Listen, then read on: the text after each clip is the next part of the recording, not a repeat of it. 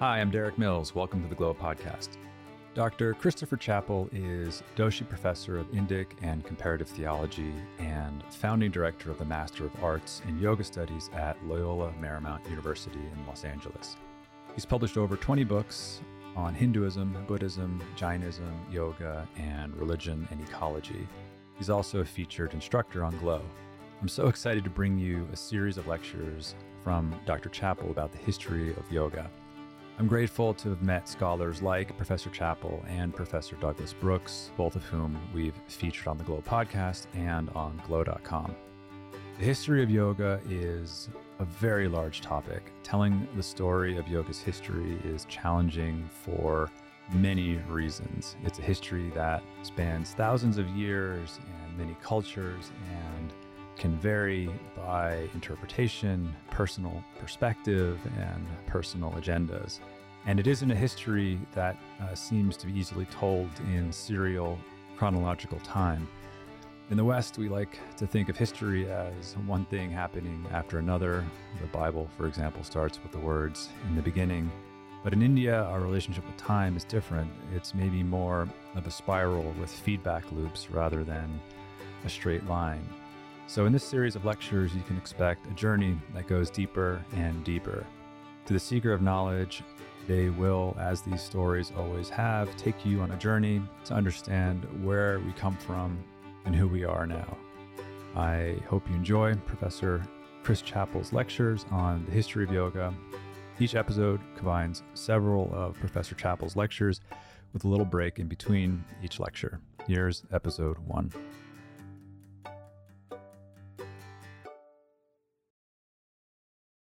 Yoga. Such a small word, just 2 syllables. And as we seek to understand its origins, we find that we're thrust into a realm of so many questions that can be posed and answered, and so many questions that remain questions. And what this can prompt within the person seeking knowledge is to question the very premises about how we know, what we know, and why do we ask the question, particularly in regard to time and history. In India, as with many other of the ancient civilizations, we have a rather diffident, complex relationship with the notion of starting, continuing, and finishing. In civilizations a bit to the west of India, a creation narrative came forth that laid the foundation for serial, chronological, chronicable time. If we look at the book of Genesis, it's a narrative. It begins with a narrative of a creation point for the beginning of the world.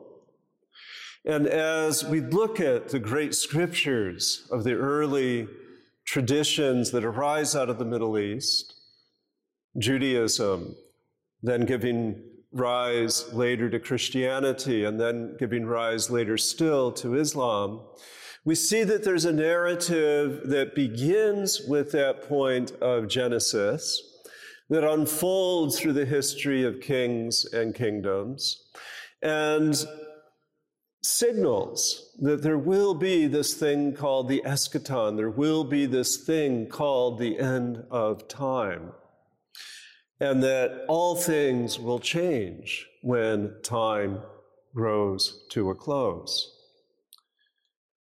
In India and in China, we have different narratives, we have different relationships with time, and consequently different relationships with what we would call history. So in this introductory segment to our exploration of the origins and the history of yoga, what we will do is create a spiral where we will be continually revisiting our notion of time, place, and sequence. And we will be using that spiral to bring into fuller awareness our expectations and unpack, and a little bit critically, how history drives the agenda of culture. In India, rather than setting one moment following another, going to a fixed horizon, in India we have this notion of an unknowable and unknown point of origin that results in really a perception of chaos, of that unknowable being always present,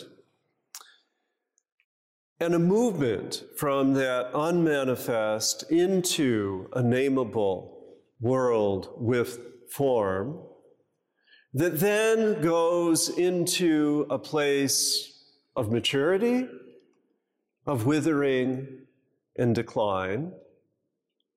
But this withering and decline and eventual seeming death lays the seeds, just as the seasons return again and again for a rebirth, for a reconstitution. And it is said in India that this has been taking place since forever, and this process will unfold forever. Philosophically, for those who remain in darkness, they will return without ever understanding, without ever really comprehending any purpose in this meaningless chaos that rises and falls and rises and falls. But for the philosopher, for the one that chooses to take a second look, there will be, in a sense, a going beneath and a rising above that enables the person of wisdom, with that distanced view, and with that view of the particulars in their particularity, to arrive at a place of completion, at a place of understanding, and at a place of peace. So history becomes inextricably linked to one's own narrative. And anything that is to be seen in the external world is inscribed within one's inner landscape. And by understanding that inner landscape, one can understand and, in a sense, gain mastery over that external world.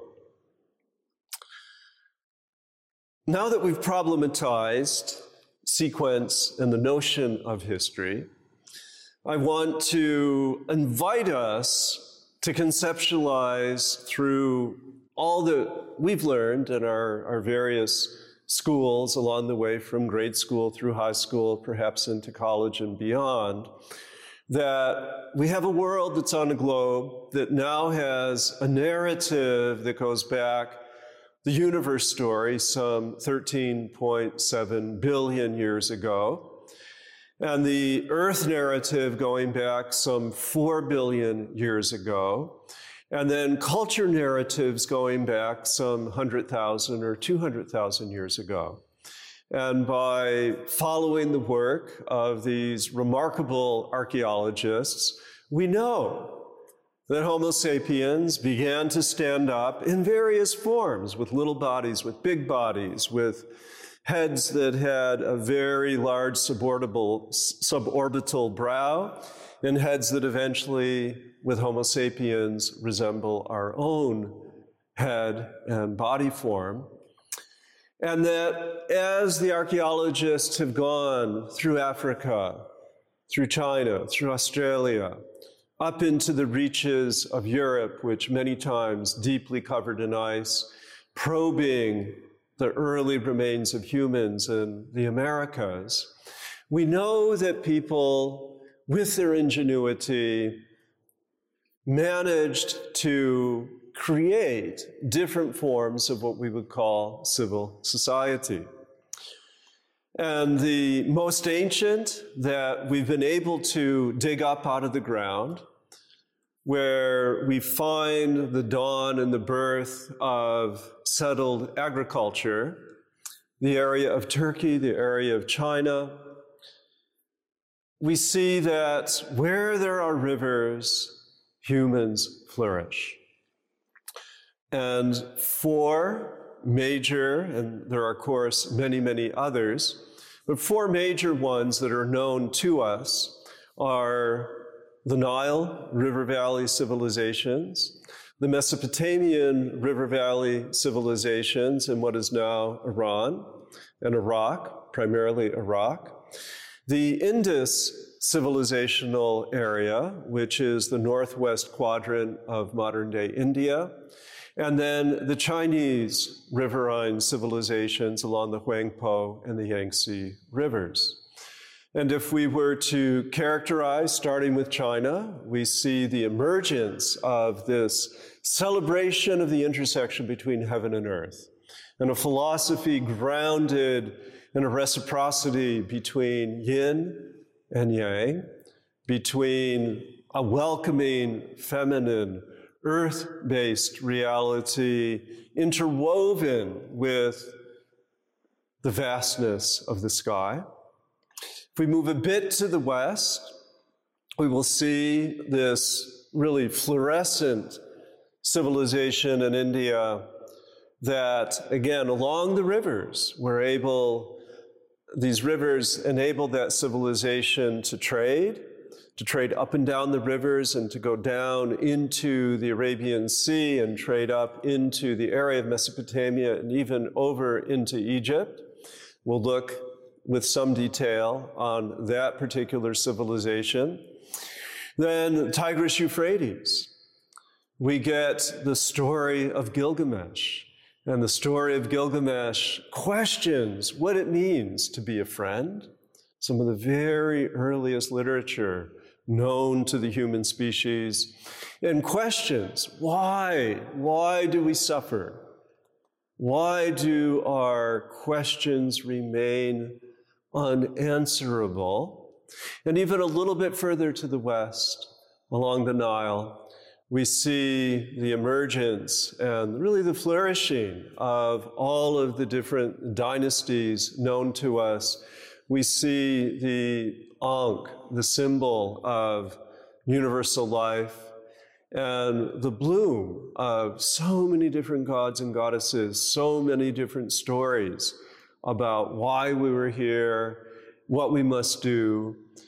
And eventually, that interplay between the Mesopotamian story and the Egyptian story yields the Hebrew Bible, the great narrative of people in exile that are displaced from the Tigris-Euphrates culture area into what is modern-day Israel, but then again exiled from there into Egypt, taken into captivity, and then returning, and then being exiled again from there and having to, and this is where we get a chronological, verifiable history, the time of the Babylonian exile, the time of the return, the time of the pharaohs, the time of all of the Roman Empire, and eventually leading up to our modern culture. So this notion of history tied to that interplay between Mesopotamia and Egypt, forming the foundation for what later became the Greek culture and the Roman culture, carries a great deal of resonance and overlap with what was happening a little bit further to the east. in Iranian and Persian civilization with the foundational book called the Zend Avesta, we see a notion arising probably around 800 BC of a cosmic battle between goodness and evil. And we find echoes of this, and in fact, echoes of the same gods and goddesses resounding through the Vedas, through the Indian culture area. And some 3,500 years ago, around 1500 BCE, those people who were creating through their song the Zend Avesta in Iran and what we call the Rig Veda in India were documenting a way of being in the world that created some categories that become vital to figuring out this jigsaw of what later emerges as yoga traditions. The early peoples, whether in Egypt or in Mesopotamia or in Persia or in India or in China or in Southeast Asia or even in Mesoamerica, they found themselves upon this planet struggling, as did Gilgamesh, with one challenge after another. And from this emerged the life patterns of how to best form a human life, how to sanctify birth, how to educate children, how to initiate children into adulthood, how to organize adulthood so that there could be stability, so that there could be safety and love, and how in the mature years of adulthood, wisdom could be gleaned in preparation for the good death. Carl Jung, Mircea Eliade, William James, Evelyn Underhill, so many thinkers have looked at all of the cultural contributions throughout history and developed a sequence and a system of archetypes that give us footholds and handholds so that we can climb up out of confusion and see that, yes, there are basic human needs that must be met. Now, returning to this notion of history, that's a fairly big historical narrative.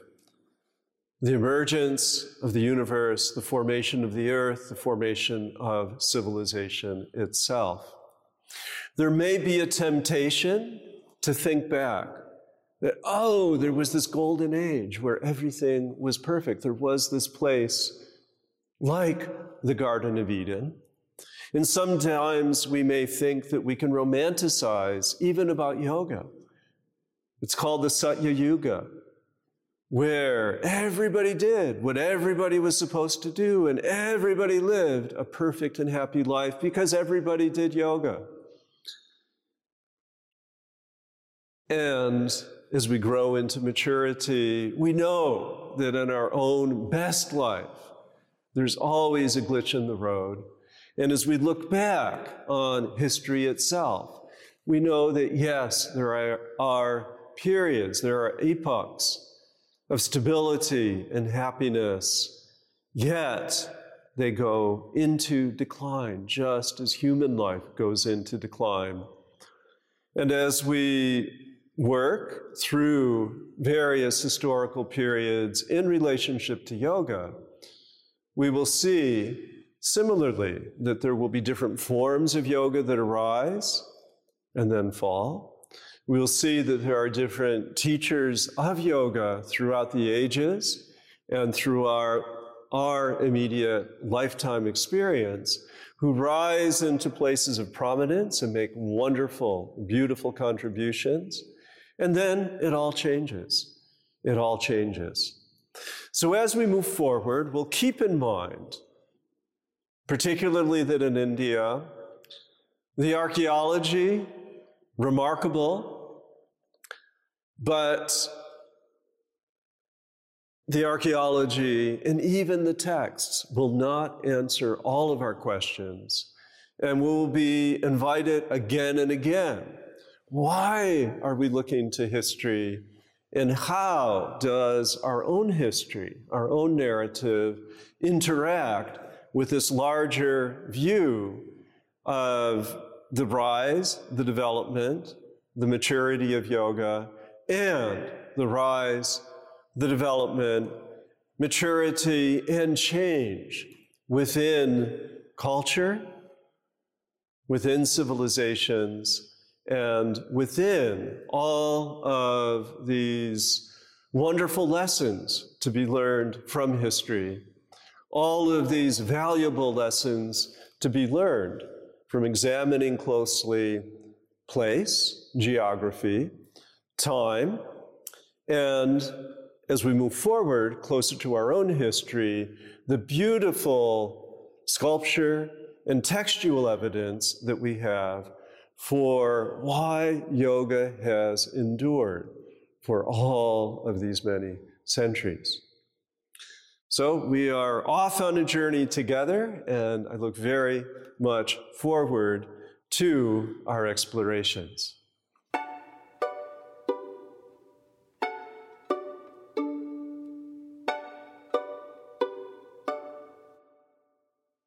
The modern history of India really began in the 1920s when a team of archaeologists, some of Indian origin, some British, began to dig in the Indus River Valley in what is now called modern-day Pakistan. And the narrative that emerged remains a very controversial narrative. History is written by the people who publish the books or post the websites. Fake news cannot be seen as unrelated to the appropriation of history. Knowledge is power, and the British, as they shared their findings, created a narrative that, as I tell it, I think that you will find it at least somewhat suspect.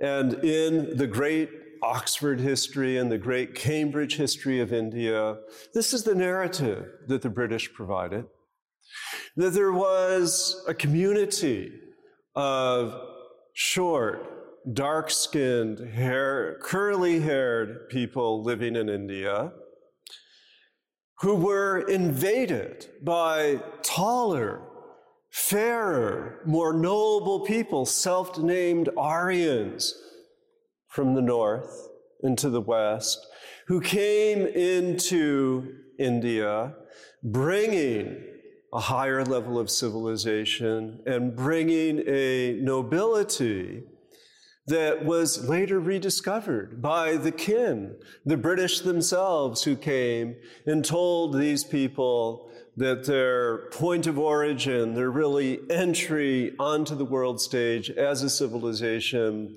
did not happen until these tall, fair, straight-haired people brought the gifts of this superior culture.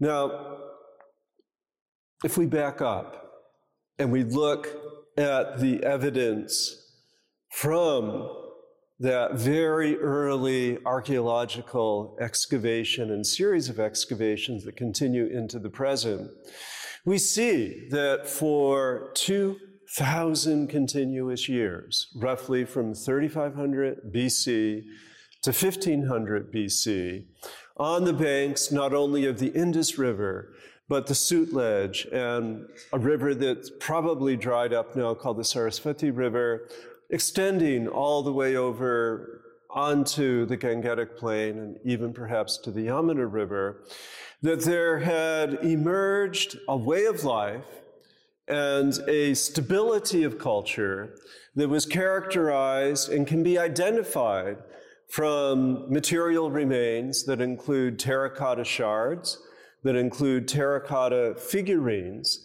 that include small sculptures of human figures as well as of animals, and that in this culture there was also a convention of what is called the steatite seal, which is a cylinder that would be rolled out over clay and then used to bundle up goods that were exported from that area to Mesopotamia and exported most likely all the way around the Saudi Arabian peninsula up into the Red Sea and then taken overland into the Nile River. And that goods from those civilizations came, and we're talking more than 5,000 years ago, and they became popular in India. And the Indian goods, including the Indian jewelry, became prized within Mesopotamian culture, in Samaria, and also within Egypt. So there was this flow of culture, material culture, and undoubtedly a flow of ideas along those sea routes and continuing through the Khyber Pass overland up into the regions that eventually became the cradle of European civilizations in Greece and in Rome. We know that eventually Roman coins were found on the southeast coast of India, that the world has been a place of great communication, that overland as well as maritime routes took Buddhism at a later time into China and as distant as Japan. But if we go back to what was written by the colonial rulers, by the British, we see that their narrative did not necessarily correlate to the evidence, the material evidence the archaeologists unearthed. And what the archaeologists unearthed from 5,000 years ago can be encapsulated within 5 major thematic categories. And the first is the adobe and the drain. For 2,000 years, bricks were created of the same exact dimensions and became the literal building blocks of walled communities, walled villages, and actually large cities that would have a courtyard-based home, much as we see in India even today, and would have a drainage system that included cisterns and sewers that ensured that fresh water flowed within these cities and that water that had been fouled carried the pollution out of the city into settlement areas where it could return to the ground. So a fairly sophisticated system of sanitation, a very sophisticated knowledge of hydrology and water, and not only in terms of the sustenance of humans with agriculture and flowing water and management of wastewater, but also a maritime culture that knew how to move goods and how to move ideas with merchants and philosophers into other parts of the world to the west and eventually to the east. Now, so water management and material adobe settled civilization that included tanks that held water, much as you would see within the temple tanks of India today, and fortified homesteads that allowed safety and security for families. Now, moving next into the figurines. And by the countless thousands, what some have called fertility figurines have been found.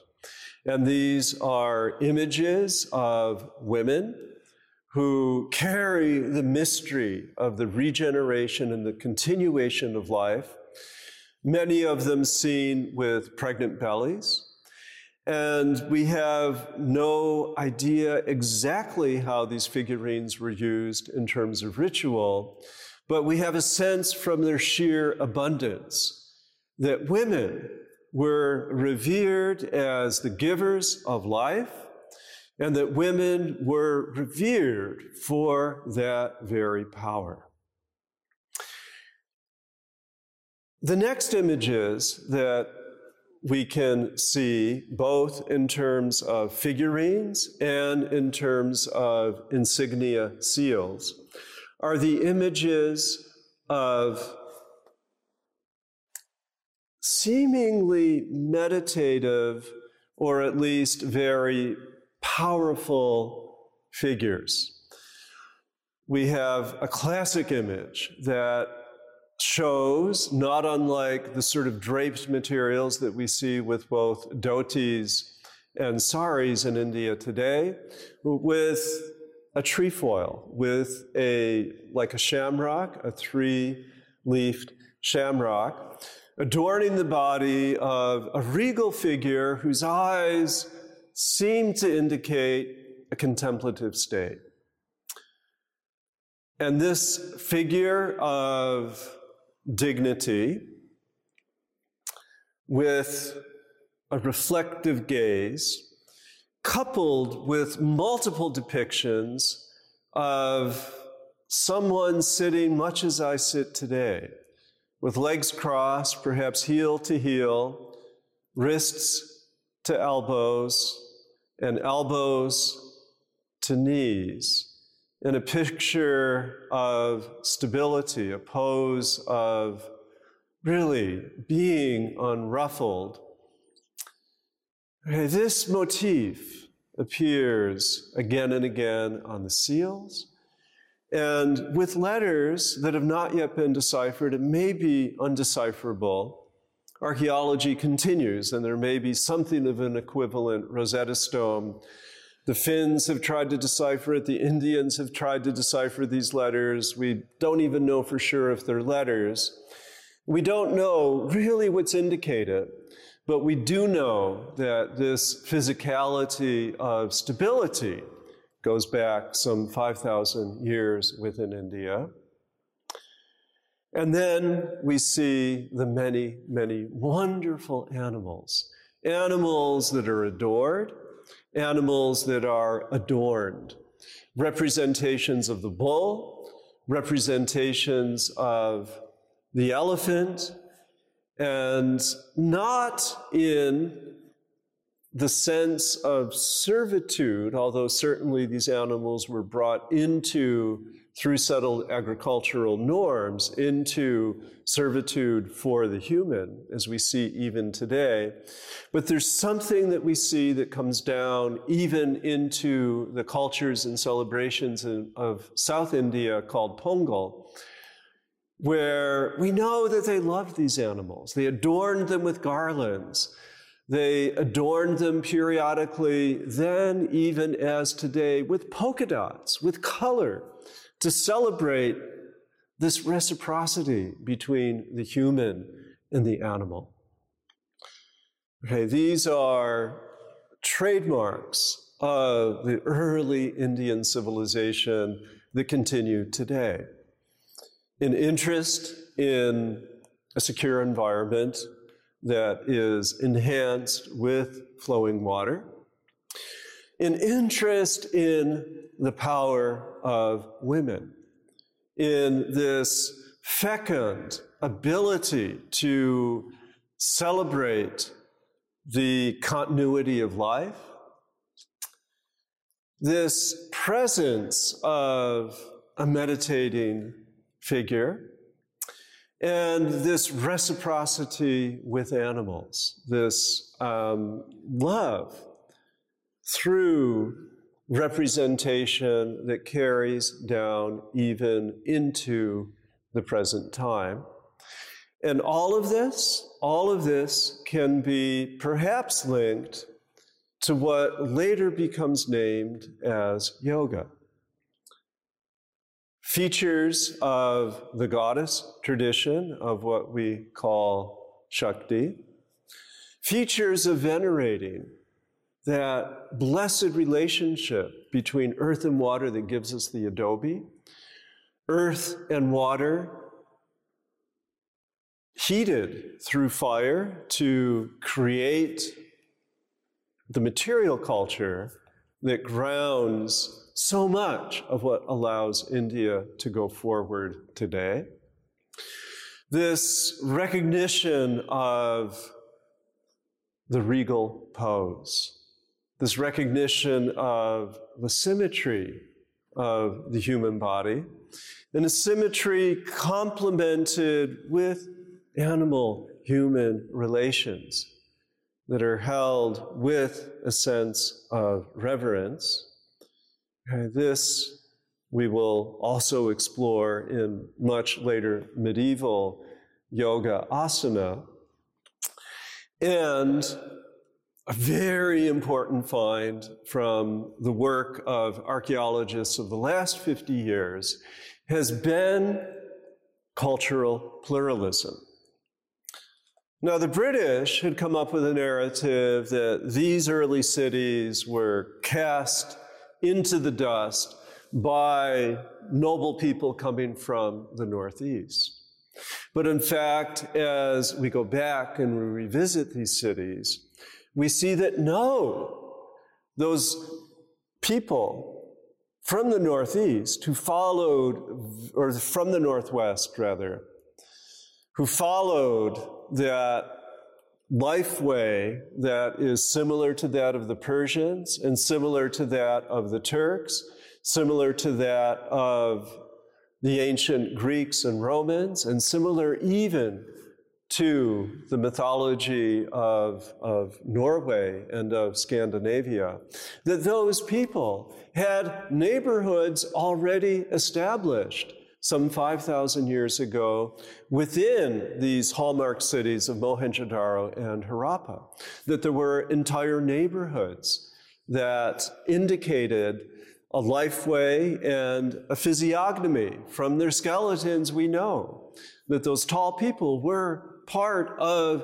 this interwoven culture from the earliest strata of archaeological evidence. We know also that the people of that shorter stature that most likely had the curlier hair and the darker skin, that they too had neighborhoods and that they too had burial practices that are recognizable within Dravidian cultures of India, associated primarily with the South even today. And we know that there were neighborhoods and cultural practices associated with the third, often overlooked group in India, which is the Munda group. And these are the very ancient inhabitants of India going back probably at least 100,000 years ago, who in modern times have expressed themselves in the cultures of the Bhils and the Gonds. They're called the tribals and occupy a very particular recognized niche within India today. But their numbers, even today, are more than 100 million. And they too had a presence within these early neighborhoods, these clusters of cities. And then there are two other groups that have been identified by archaeologists that we just don't know. We don't really have ways yet to understand their place in history and the specificity of their contributions. But what we do know from this 3,500 to 1,500 BC continuity of multicultural cities is that India has long embraced the power of woman, has long revered the animal and all that the animal represents, and that India has given attention to human posture, both in standing form and in seated form. And what we see moving forward, right up to the present, translated into the icons and the images of India, is the elephant. Revered is the happy god Ganesh, the god of protection. And we know that womanhood remains iconic in India, as seen in the image of Saraswati, she who has the flow of culture, the flow of music, the flow of language, as well as Lakshmi, the flow of wealth, Durga, the presence of strength. We know that continuity of Shakti continues into modern culture. And we know that just as these virtually indecipherable speakings through these images and through these seals show that array of animals and the presence of trees and the stability of a human figure, we know that culture in India carries a stability, carries a multiplicity, carries veneration of animals and women in a way that later literature connects to what now we call yoga.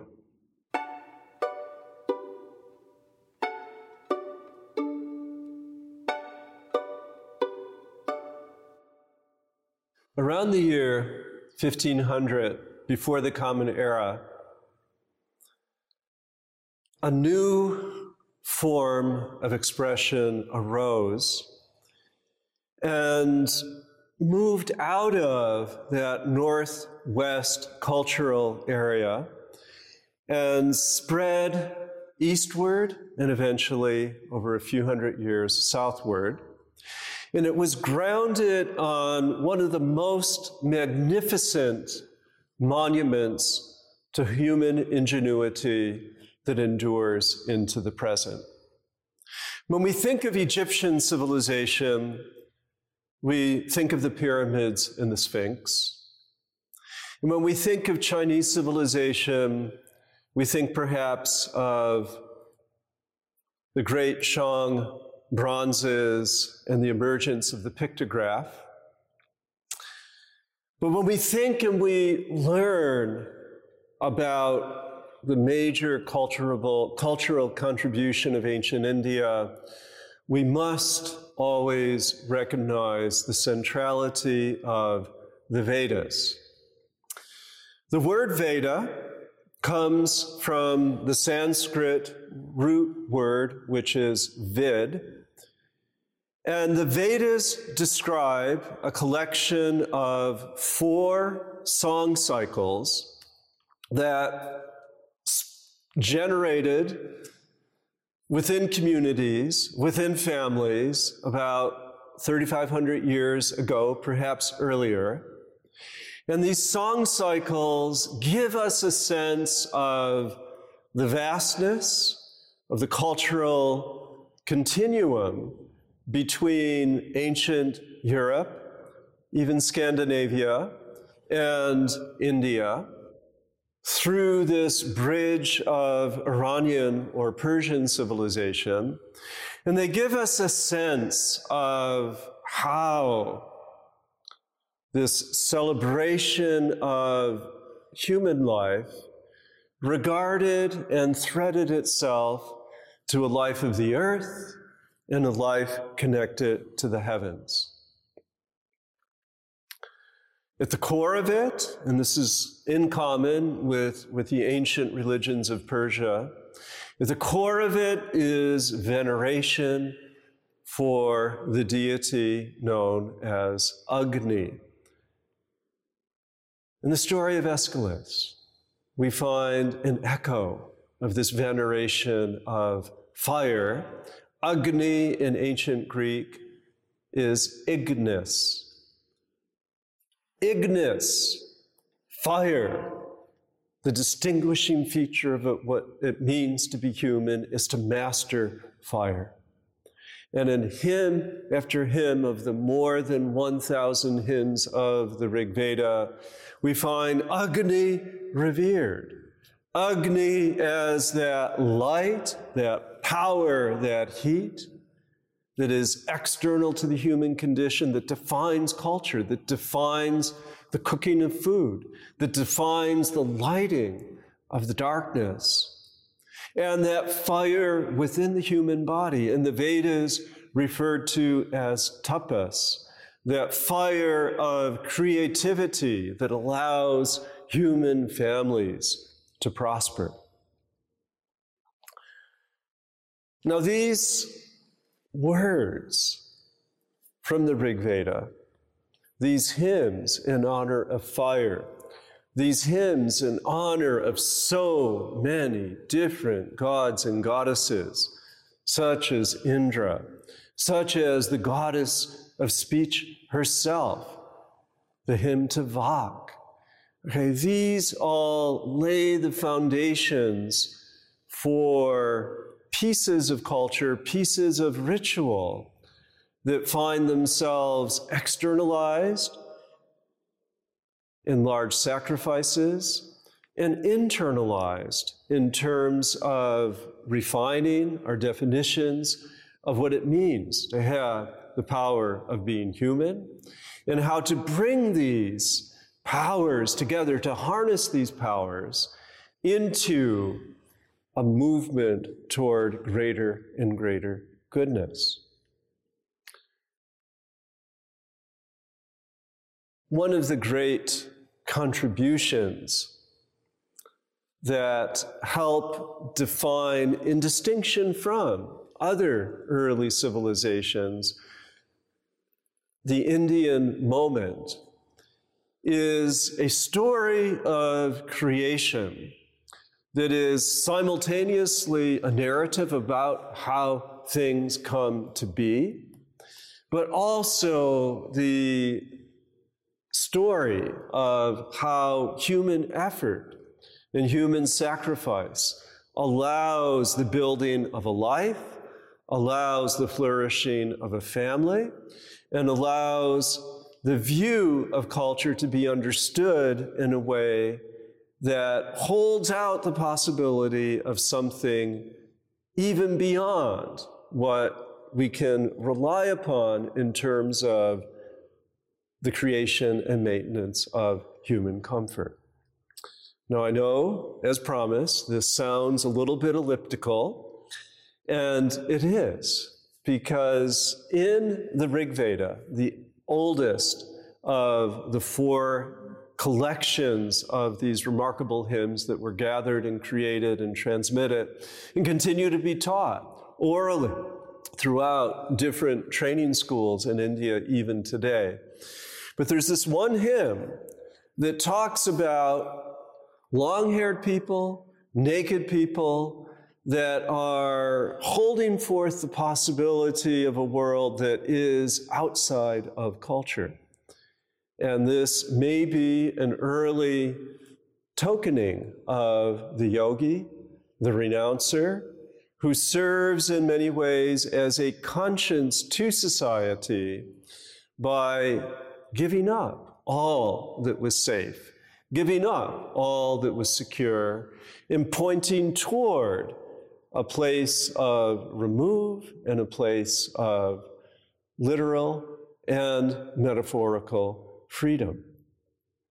But let's look at first the ritual foundation for what becomes a very organized civilization, a civilization that uses ritual to enhance its sense of well-being in the world, but also uses ritual as a way to point on how to rise above all of the pettiness of worldly concerns. So the narrative of creation from the Vedas starts with an acknowledgement of the Asat. Not, Sat, existence. Sat, as with so many of these ancient Sanskrit words, is a cousin word of the English word is, and the English verb category of all that's implied with things that be and become. But first, there must be an acknowledgement of the asat, this realm of chaos, this realm of instability, this realm of the literal drought, of no rain, no productivity, uncertainty. And this uncertainty is, in a sense, personified, or we could say theriomorphized, which means depicted in the form of an animal, but a magnificent animal, a legendary animal, a mythic animal called the dragon. And the Sanskrit for this early Vedic dragon is Vritra, and Vritra holds all possibilities from occurring. And then eventually Vritra rises up into the rain clouds that bring the monsoon, the end of the month of June, the beginning of July, the monsoon that must arrive in order to break that long cycle of drought. And in India, the dry months last from September, October, November, December, the cool months giving rise through, again, a period of no rain, increasing heat in January, February, March, April, May, very, very, very hot. And then finally, Vritra promises he holds the ripeness of the monsoon. And then Indra, the correlate of Hercules, the correlate of Thor, the correlate of Mars. Indra, the god of war, throws his mighty thunderbolt into that cloud and slays Vritra and makes Vritra release the life-giving waters. And as these waters flow, stability returns. Sat becomes established. The agriculture will continue. The home will have food. The waters will replenish the reservoirs. And life will continue with abundance. And once that certainty is there, ritual, yajna, sacrifice, can flourish. It is said in the Vedas there are hundreds of thousands of gods. Some say 330 million, some say 330,000, some say 33 gods, some say 3 gods. There are enough gods, there are enough goddesses to meet every human desire. And through the process of yajna, celebrated in the Vedas, outlined through the Samaveda and the Yajurveda on how to be performed, how all of the pieces of ritual can be gathered into one place, can be harnessed, and how to invite Indra to bring strength into life, how Lakshmi can be invited to bring reliable food and plenty and wealth into the home, how Sarasvati, the goddess of knowledge, can be invited and propitiated to bring knowledge and culture into the community. How Vak, the goddess of speech, can empower that great human capacity of speaking forth and creating worlds through our speech. How the dawn and the Adityas and the rising sun and the setting sun can be venerated in such a way that every day is filled with anticipation and appreciation. How Ushas, the golden dawn, the goddess, can be remembered and bring joy and happiness. All of these powers, through ritual, bring us to a place where everything is okay, where we have a place of rita, where we have a place of well-performed ritual, of artistry, of rhythm, of order. All of these English words sharing that common Sanskrit root of best human fulfillment and best human vision, or dhit. The root also found in the yogic word samadhi. All of these are found thematically and explicitly within the Rig Veda, within the Samaveda, which collects the chants from the Rig Veda that propitiate all of these powers and goddesses. They are found within the Yajurveda, the explicit instructions on how to create the pit of fire, how to bring all of the elements of sacrifice, including the goodness and the greatness of the human voice, into a ritual moment, and how, what we find in the Atharva Veda, how to regulate our food, how to recognize the goodness and the power and the bounty of the earth, how to recognize the importance of clean water and fresh air, all of that forming the basis for the medical practices of Ayurveda.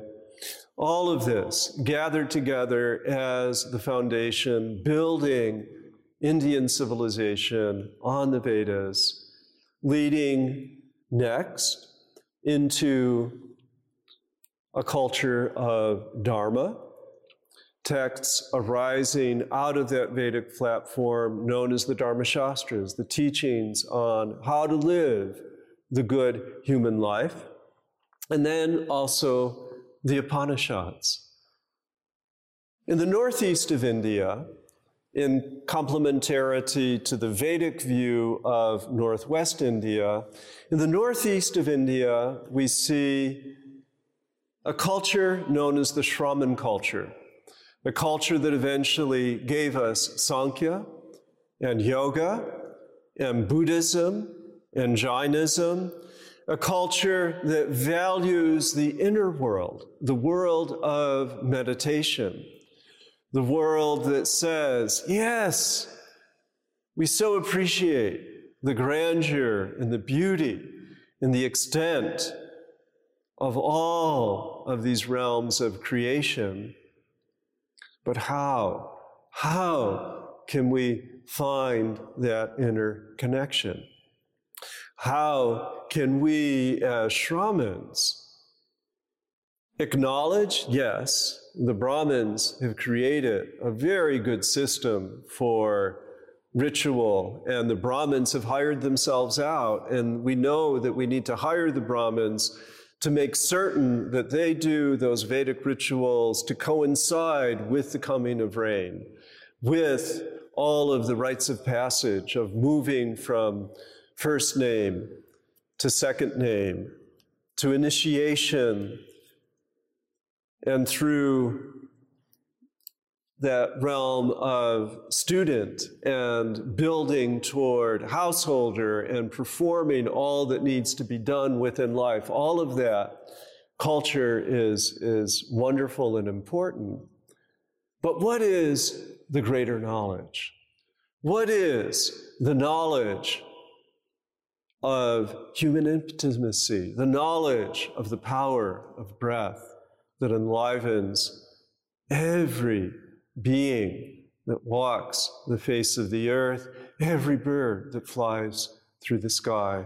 How can we gain intimacy with breath? How can we see our connection with self, that breathing, living being, the Atman? How can we see this small self in relation to the large self, the Brahman, that which is large, magnificent, and grand. These shramans, these meditators, looked very, very carefully, and they found within their own being a connection with the large, and they developed techniques of breath control. They developed techniques of meditation that eventually developed into systems of yoga that we today can still inhabit, that we today can perform in order to feel that connection, that rita, that rhythm, that order, that sense of ritual well-being in life that brings us to a state of wholeness, that brings us again and again to points of connection.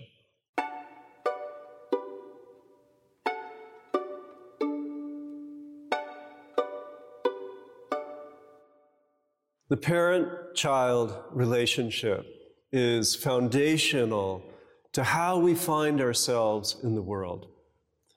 And when we look at the story of Abraham, we see the incredible emotion that can be generated. God tells Abraham, "Sacrifice me a son." For the Jews and the Christians, that son is called Isaac.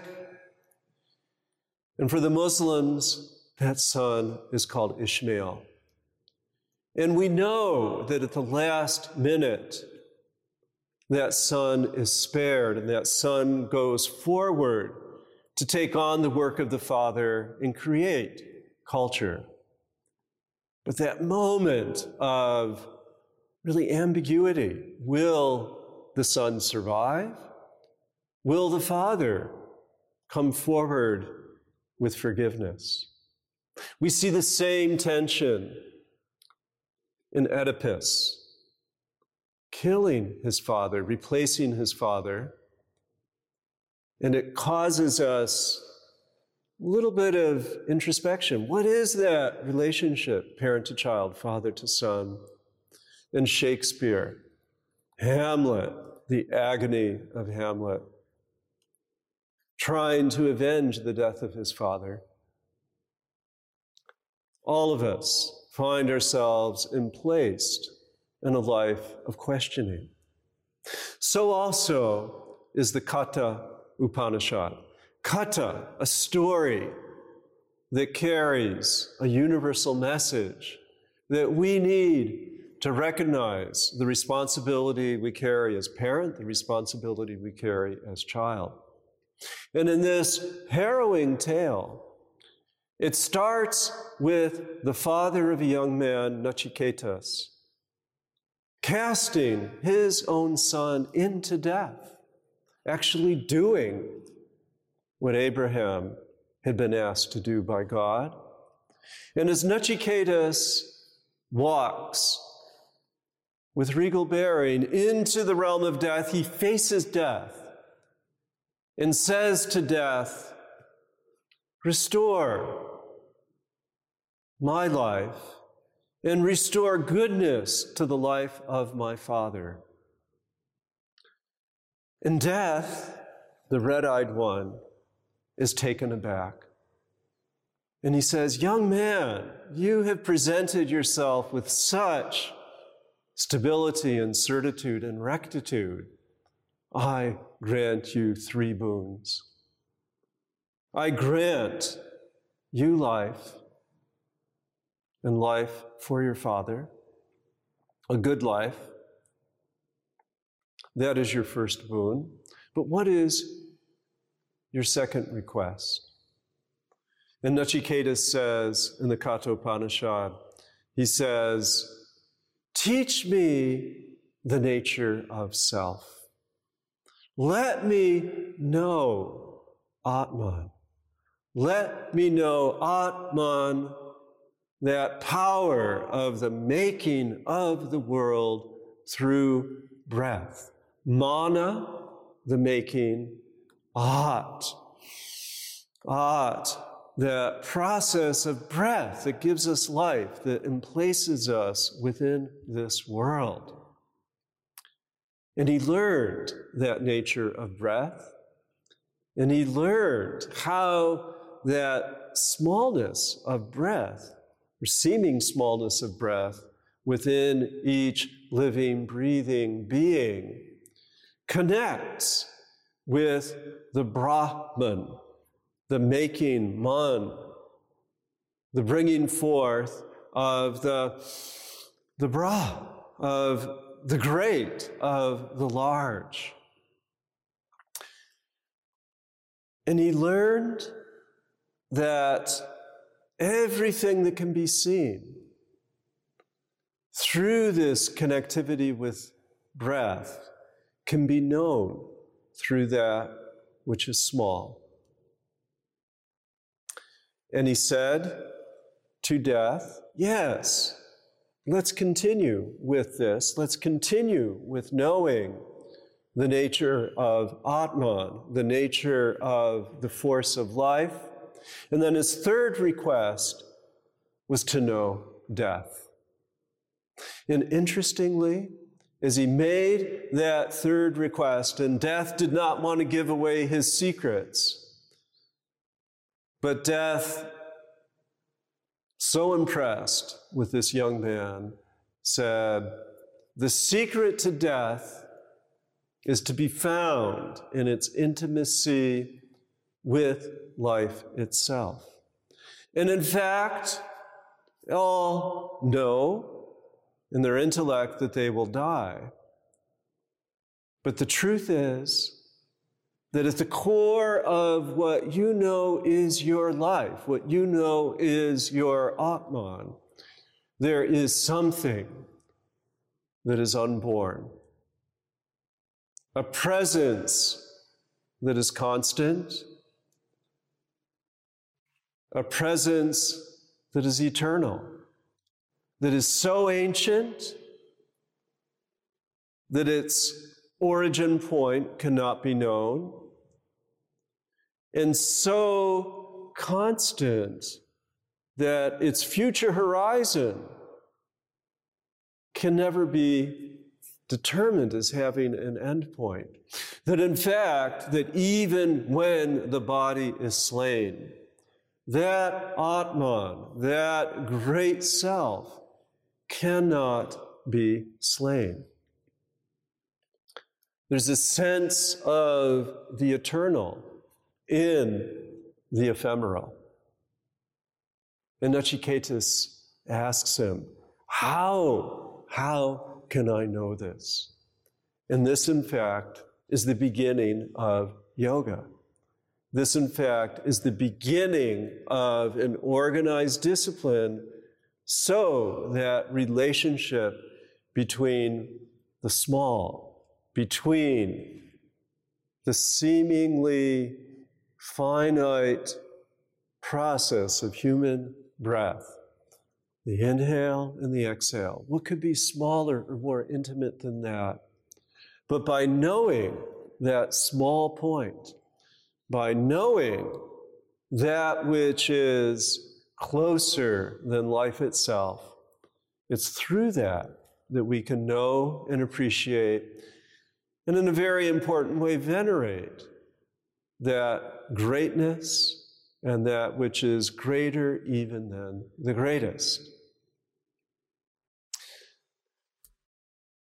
So what connects through the breath? And here in the Upanishads, drawing on themes from the earlier Upanishads that go back 800, 900 BC. This is a later Upanishad, maybe around 300 BC. But in this, we see imagery from the Vedas, imagery from the earliest Upanishads, articulated through the metaphor of the chariot. Now, one of the great distinguishing features of what it means to be human, in addition to mastering fire, in addition to having the gift of speech, is that we are able to move. One of the great enduring rites of passage for young people, even today, is learning how to drive, learning how to move with ease and confidence from one point to the next. I remember teaching my own son, before teaching him how to drive, how to get on the bus and how to go, as I had done as a young teenager, how to go to places where I could understand, I could learn, I could participate in cultural events, in political events, how I could expand my reach into the world. It's about transport. A rite of passage for many Americans, and increasingly now in China, in India, in Africa, is learning how to drive, how to harness up that chariot of transport. In the chariot, an enduring image from the Vedas. The people of the Vedas were people who had mastered harnessing horses to a chariot, traveling far distances, discovering and settling in new areas. And the chariot of the human body links to the horses of the five senses and the mind. The chariot links to the olfactory, to the nose. The chariot links to the gustatory, to the sense of taste. The chariot links to the realm of form through the eyes. The chariot links to the realm, the domain of touch.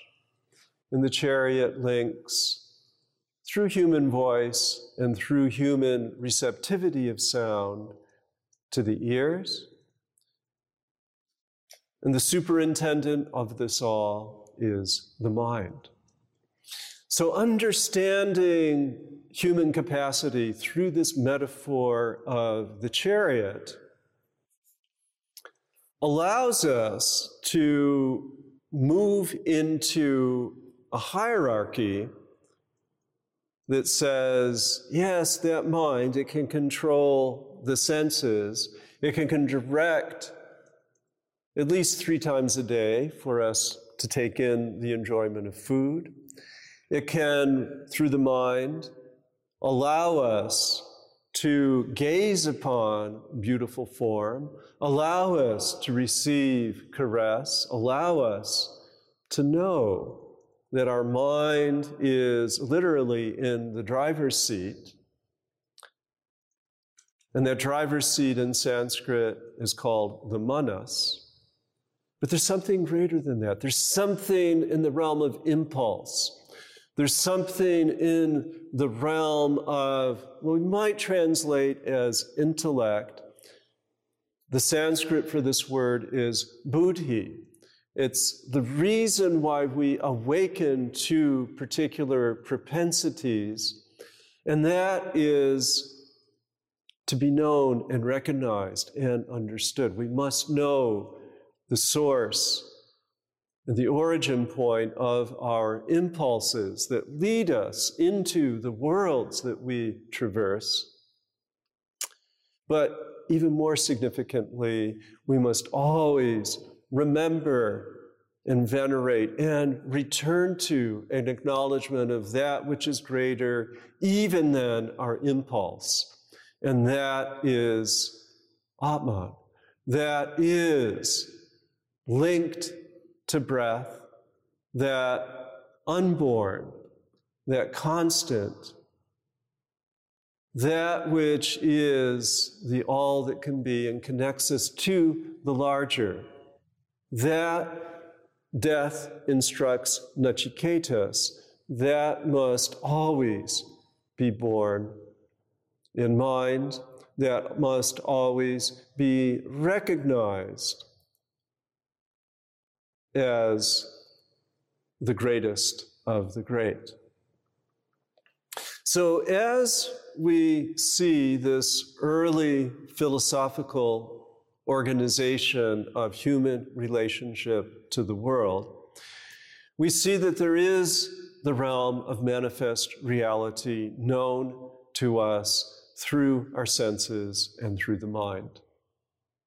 But we also must recognize that this manifest reality comes from a source that is held in potential as the unmanifest, and that higher than that unmanifest realm, that realm of emotion, that realm of impulse, that realm that drives us out into particularity,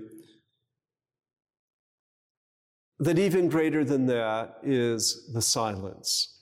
Even greater than that is what is named in the Katha Upanishad, what is named as Purusha, named as consciousness, a consciousness that links the small to the large. But how? How can that be accessed? It's accessed through tapas, through generating heat, through very particular yoga practices, and understanding the operations of prana, understanding the operations of breath. So in the Katha Upanishad, we get the first definition, the first naming of yoga as spiritual practice. First, you hold back the senses, like pulling back on the reins through yoga, through that connection of control. Second, you become undistracted.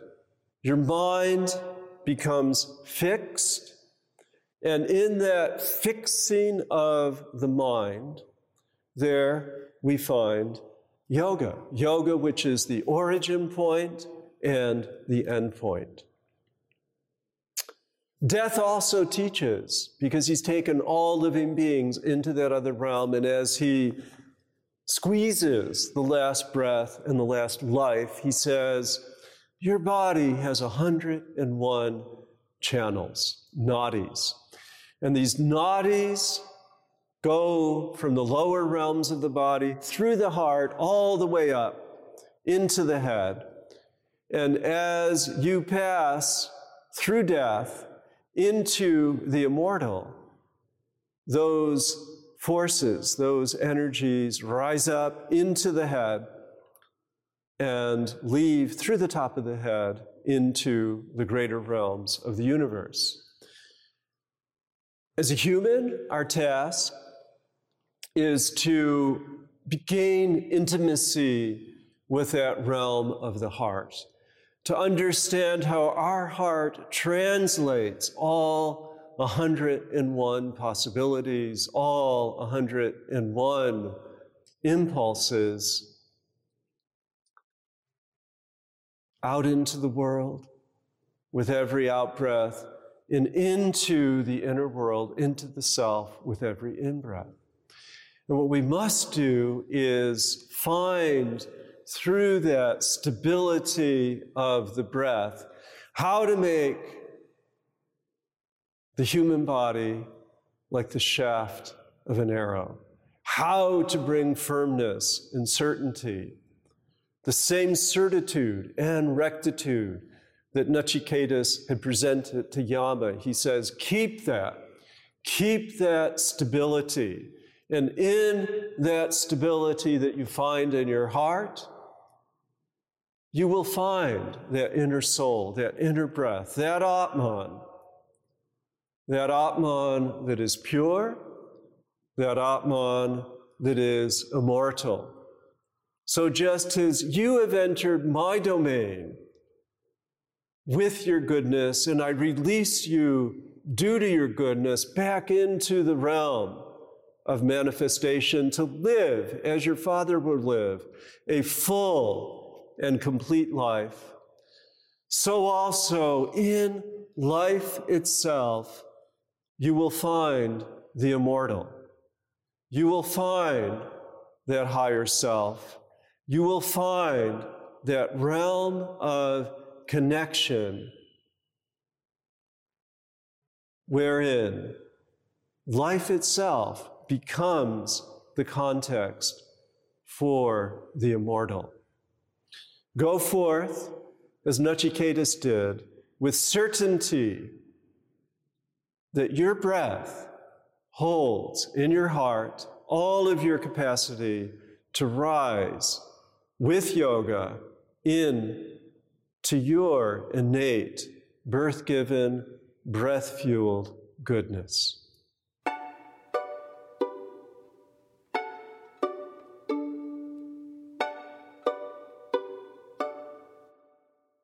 Over the course of Indian history, the Upanishads give a snapshot, a sequence of snapshots about culture and the unfolding of culture, as well as giving a sense of all of the various communities and locales in which philosophical work was being generated.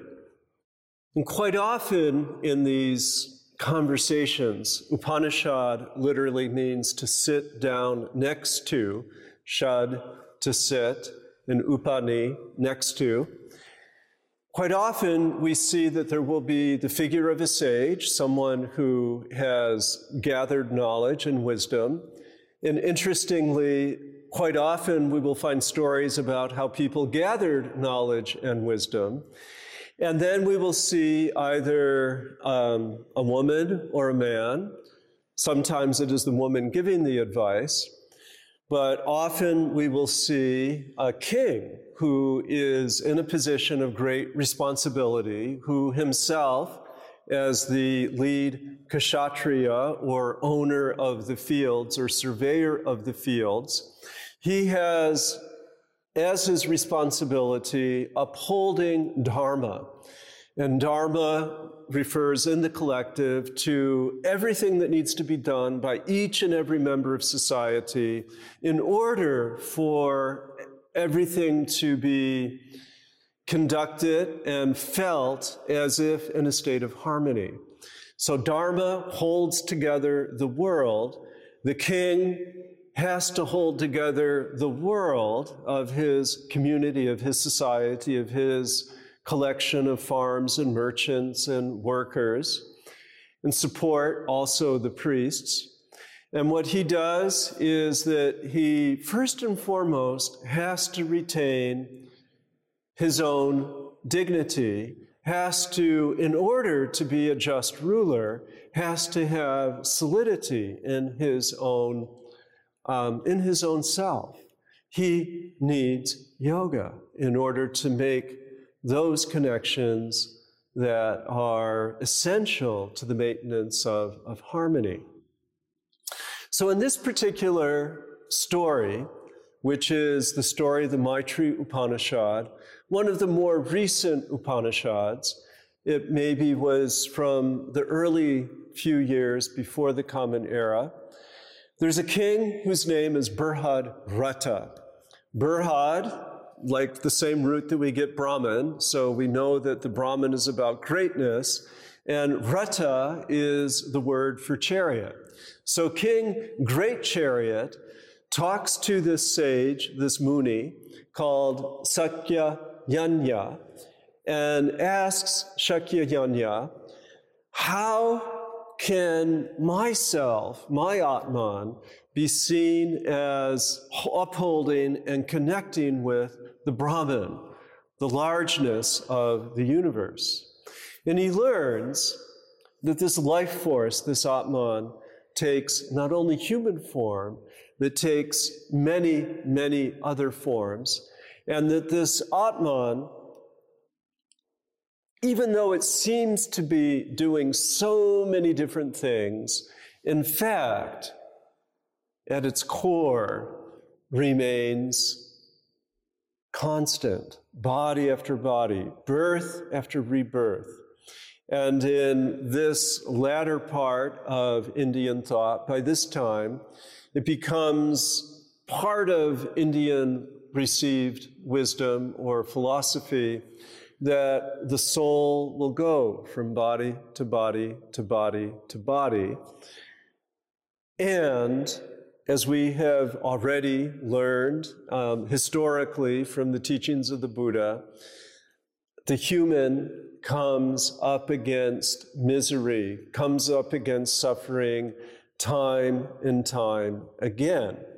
So how can King Bhartaratra, in order to do his job, find stability within himself in face of the difficulties that are inherent, the dukkha, the suffering, the uncertainty, the darkness? The Vedic term for some of this would be the asad, the unknown that haunts human reality. And in response, Shakyamuni says three things. He says, study the Vedas. Invite the priests to come and chant. Learn what you can on how through ritual, on how through establishing connection with the rhythms of life, how you can find that stability in yourself that can extend outward into the kingdom. Number one, cleave to the Vedas.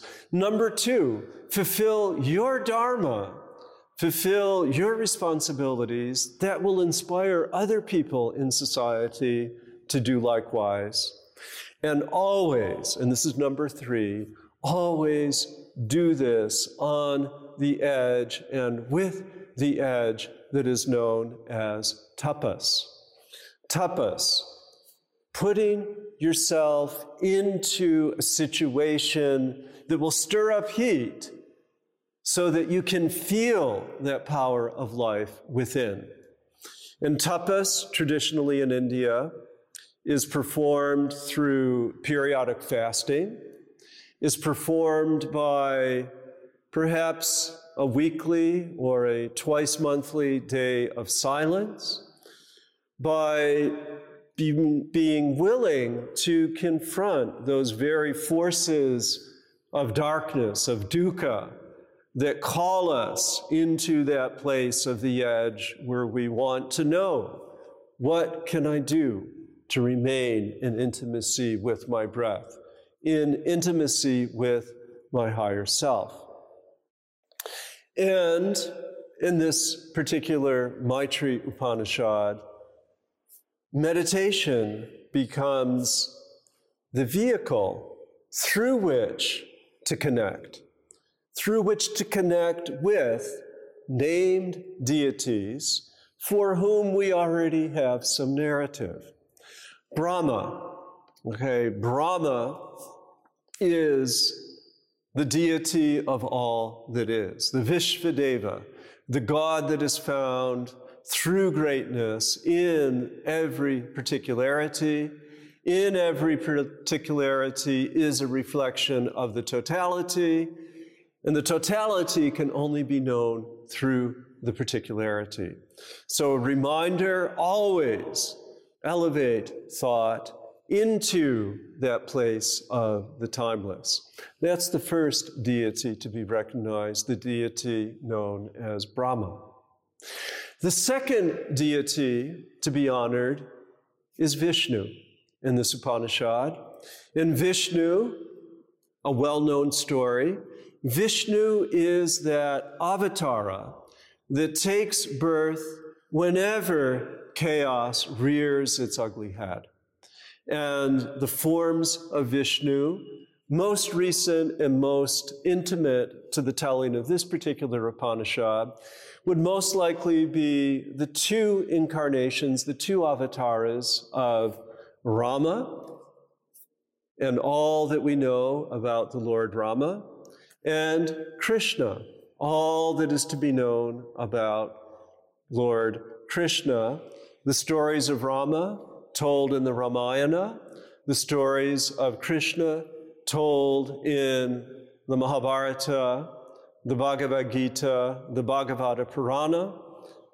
Know those stories. Know those sad and happy tales of kings like yourself who lived, suffered, and transcended within the world and became, as you need to become, a model for others.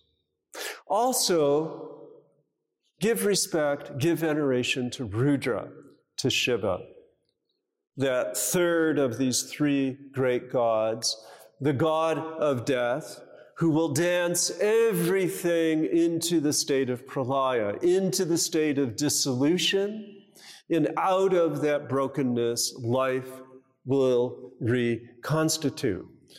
Just as tapas, that putting oneself on the edge sparks one into a place of disarray through which one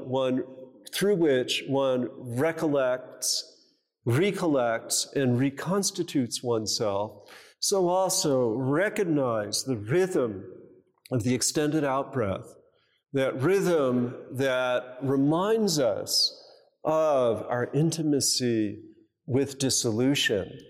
And with that, we will go on to appreciate every new recreation that takes place with every single breath.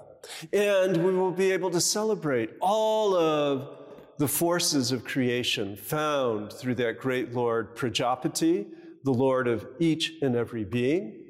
We will find an intimacy with that inner Agni and the power of the Agni, that fire that illumines all. We will find love and adoration for the god known as Varuna, the god of water, that allows us to be quenched, our thirst to be quenched, that allows our food to be gathered and digested, that allows the blessings that come with the sprinkling of water. We will find a place of veneration for Vayu, the Lord of breath, the Lord of wind, for Indra, the strong God that is able to empower.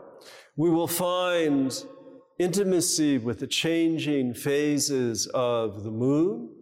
We will find the goodness and the graciousness and the divinity that is found in food. We will respect Yama, the god of death. Let that reminder always give us sage counsel that whatever it is that we think to be the case, that eventually will itself, including our own self, face death and emerge from death victorious. And we must always honor and venerate the goddess of the earth, Bhudevi. All of this goodness gathered together in the syllable Om and in the Gayatri mantra. Om Bhur Bhuva Swa Tat Savitur Varenyam Bhargo Devasya Dhamahi Diho Yona Prachodaya. Echoing from the most ancient of Vedas, that particular mantra encapsulates that spark of human inspiration emplaced in that middle place on the earth, moving with the breath, oriented toward the vastness of sky, and asking for blessings each and every day. The Gayatri, the sacred mantra of initiation, whispered into the ear of the 13-year-old transitioning into adulthood, a companion, a constant companion to kindle through the tapas of its recitation the reminder and the reality of that connection between human creativity and inspiration and the gift that we have of life that places us within the world and inspires us to lift up the Dharma of what must be done every single day. And Shakyayana goes on to instruct King Brihadrata in the forms of yoga, beginning with pranayama. Pranayama, pratyahara, dhyana, dharana, tarka, samadhi. This is the earliest systematized form of yoga that we have in the history of the narration of yoga, dating from the Upanishads. And it begins with control of breath, mastery of the inhale, the hold of the inhale, the exhale, and the hold of the exhale.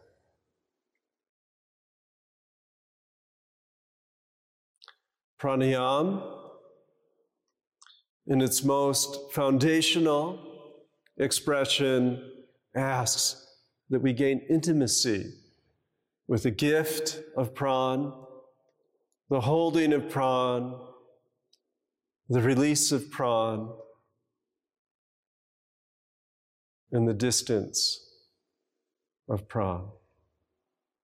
And that as we're able to learn and master the breath, we're able to bring in the senses. We're able to pull back on the reins of our compulsion to go after that good smell, to go after that good flavor, to let our eyes go to the most beautiful of sights, for our skin to linger with pleasure, with our ears to relish beautiful sounds, but to allow all of that to gather back within the human body and the settling of the mind, and then moving in to meditation, into dhyana, into the sustained holding of one of those beautiful possibilities, and concentrating, holding steady the mind and the senses, and then exploring through tarka, exploring through the speculative mind. What are the qualities of earth? What are the qualities of water? What are the qualities of fire? What is the nature of breath and air? And how do we inhabit space? And as we're lifted into space, we enter into states of samadhi, the vision held together and in a place of intimacy. By joining breath with Om and understanding the operations of mind, we engage that yoga through which we rise above. And in the Katha Upanishad, we heard about that possibility of harnessing. And in this, the Maitreya Upanishad, we are given those 6 techniques through which to enact that elevation into intimacy of Atman and Brahman. And then the sage gives yet another technique. In later text of yoga, it's called Kechari Mudra, but he says, lift your tongue up onto your palate. And with this, you can stabilize breath, you can stabilize your senses, you can stabilize the mind, and again, rise up into that connection with greatness. Yet another technique. And then return to the heart. Dwell within that space of bliss. the supreme abode, that heart place is the place of yoga. That heart place is where fire and sun unite. And by stabilizing within the heart, you gain contentment. You can endure the pairs of opposites, hot, cold. You can reach that place of tranquility. Samsara, all of those activities, all of those births and rebirths, they are none other than your own thought. With effort, cleanse that morass of thought. Whatever you think, that you become. This is the great mystery of yoga.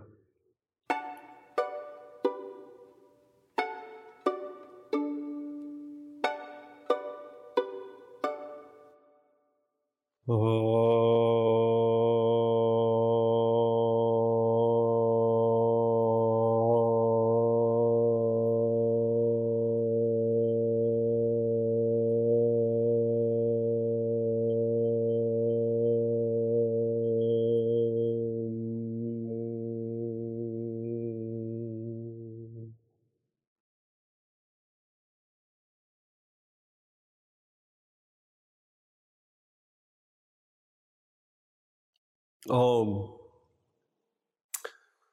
Om. Om. From the earliest reckoning with the relationship between heat, voice, and breath, the sages of India saw that this experience of allowing energy, impulse, to well up in the core of one's body, from the very place of the nabhi or the solar plexus, and letting vibration ride that breath up through the various vibratory places within the body, the heart, the throat, the palate, and out to the lips, that there's a sacred acknowledgement that our breath has the potential to carry the spoken word out into the world to allow our particular human desires to be known. What we speak can then be grasped, but even more significantly, as we learn in the Shvetashvatara Upanishad, we're able not to compulsively always speak outward, beckoning for what we can grab, but we can learn and master that impulse by giving voice to the parent of all impulses. By speaking that sacred syllable Om, we contain all words and yet we contain no specific word. We invoke through that heat a relationship with the earth, with Prithvi. Agni, the fire of God in our veins, and Prithvi, all that we hold, all that holds us, the earth, and all that is crafted of the earth. In yoga, we're able to hold those forces in balance. We're able to hold those forces from a place of equipoise, holding the body steady. The Zarathustra, like the Maitri, probably 300 years before the Common Era, an articulation of the specifics on how to be in yoga, how to slow down the breath. And studies have shown the efficacy of this Upanishad. Studies have shown that the person who does not practice yoga will breathe 12, 15 times, shallow breaths in the course of a minute. But the person of yoga, given the frame of pranayama in the morning, will habituate into a 6 or 8 or 10 breath rhythm that allows a place of control, a place of yoking, a place of yoga to be the foundation. Like harnessing vicious horses through the regulation of breath, which becomes automatic. There can be an abiding calmness.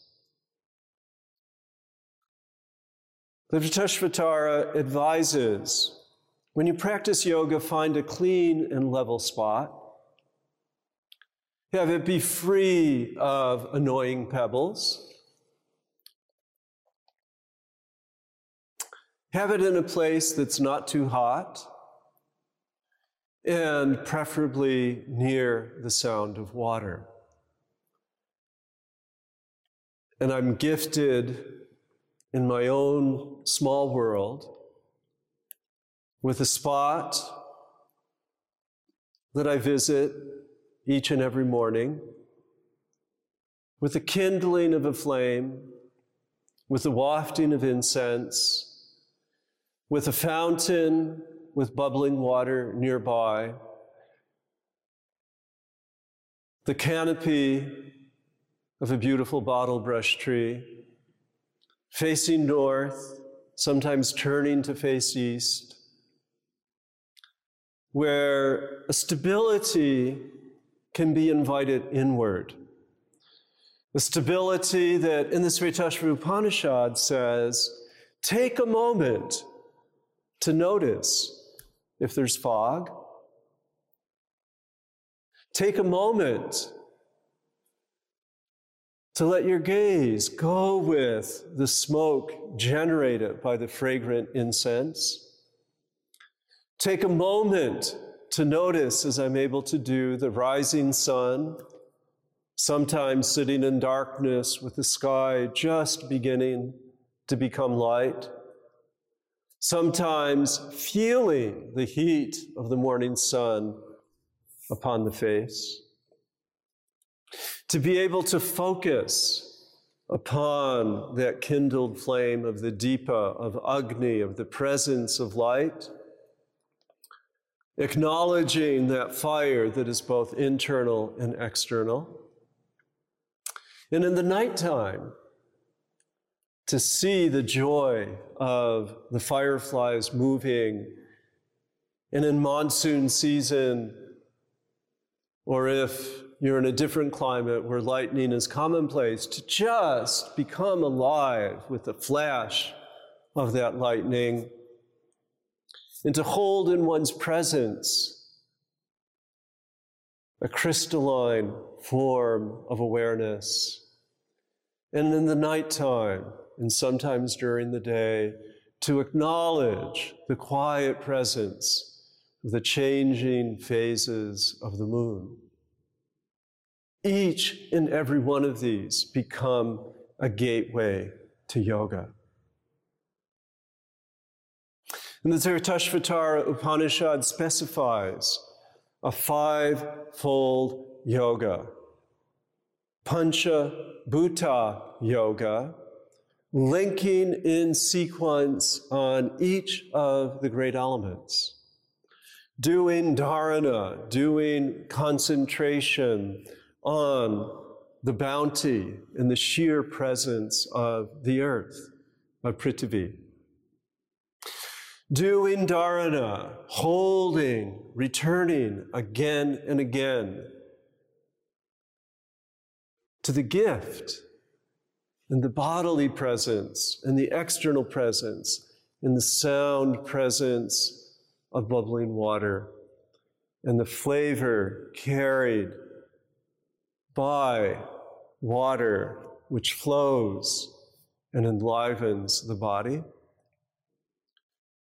The third great dharana, concentration on fire, taking in the light, whether it be from the sun, or the rays of the moon, or a kindled lamp, or an electric light, reflecting on where do we find all of these sources of energy? Are we burning oil? Are we harnessing solar energy? Are we igniting our car with gasoline? Or are we part of that growing percentage that are using renewable sources to allow our transport, acknowledging Agni in the automobile, or in the light rail, or in the train, or even the Agni that we've harnessed to fly through the sky in an airplane, reflecting, acknowledging, appreciating fire. The fourth element to be acknowledged and embraced is the element of air. In the body, through pranayama, through the regulation and appreciation of the breath, and observing how Vayu, the great god of the wind, moves and announces presence through the shifting and the moving of the leaves of the trees and the gentle vibrations of the fires of the rose, acknowledging that amazing process of photosynthesis where plants breathe, animals breathe, the animal called human breathes, and we're connected through breath in the universality of life. And then space. The space of silence, the space of the well-spoken word, the space of mantra, and the space of elevating oneself into that point of yoga, into that point of connection, into that acknowledgement that that best self, even though perhaps experiencing a toothache, that best self is beyond the toothache. That best self experiences no sickness, no old age, no death. That crystalline, pure consciousness remains constant even through the greatest of adversity. And with daily practice, recognition of those elements, appreciation of all that can be found in this gift of life, this gift of breath, the Svetashvatara Upanishad says that you will rise into that place of lightness, that you will carry that sense of the light, that you will carry that place of healthiness, that you will dwell in a place of steadiness that will inspire others, that you will have a clearness of countenance and a pleasantness of voice, and it even says it will translate into a better body, that you will have sweetness of odor, that your excretions will be scanty. And with that elementary as well as elementary baseline for yoga, that all of those will come in acknowledgement that you have reached that important first stage of progress within yoga, that is, your body itself will manifest a sense of steadiness, a sense of lightness, and a sense of pervasive well-being. And as one commits, according to the Svetashvatara Upanishad, to this daily rhythm of the practice of yoga every morning, acknowledging yoga, acknowledging connection through the day, the height of the day, and at the sunset, and through the evening hours, that you'll come to understand the nature of the universe. You'll come to a place of intimacy with that greatness, and that you, regardless of what is happening, what is manifesting itself, what is being birthed in any particular situation or circumstance or moment, that you'll feel a connection with that which is ultimately and radically unborn, that is steadfast, and that a discernment will arise that will allow every fetter, every binding, every drag on your particular story or narrative, that those difficulties will unravel, that you can systematically and sequentially allow those problems to fall away, and for you to be able, in your highest self, to elevate into freedom. In this Upanishad, as with really all Upanishads, and as we have discussed, the cyclical, the elliptical, the cycling through, but the spiraling upward, requires,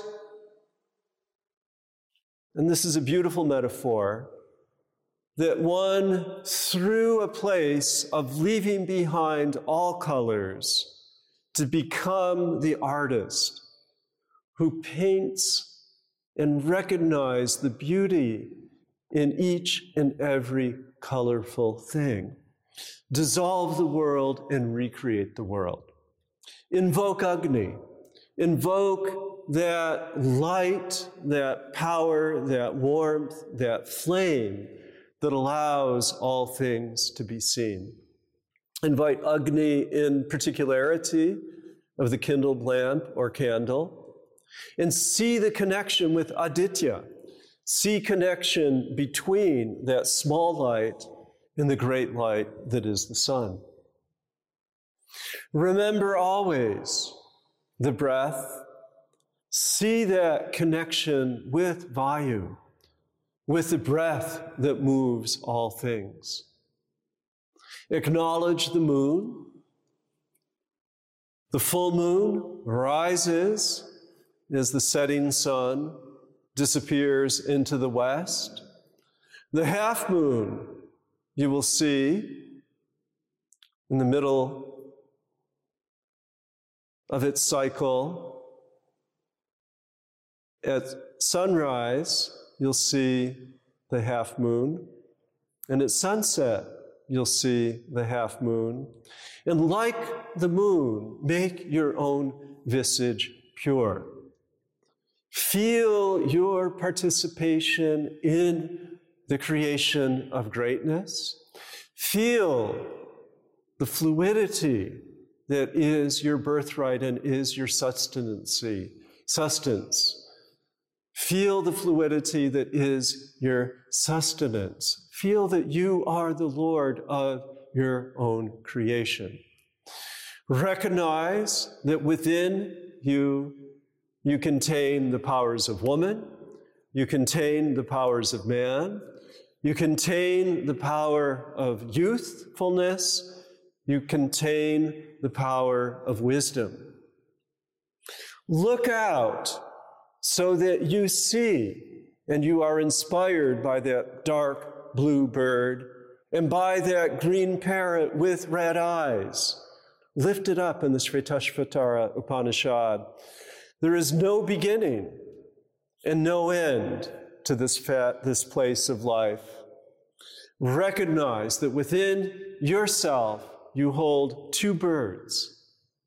One, always looking upon activity with the gaze that is eternal, recognizing the change, the activity that similarly seems to go on and on and on. We have both, the capacity to witness and the capacity to act. Our job is to join the two. Namaste. Thank you for listening to this episode of Professor Chapple's lecture series about the history of yoga. Look for more episodes on Apple Podcasts, Spotify, or on podcast.glo.com. I'm Derek Mills.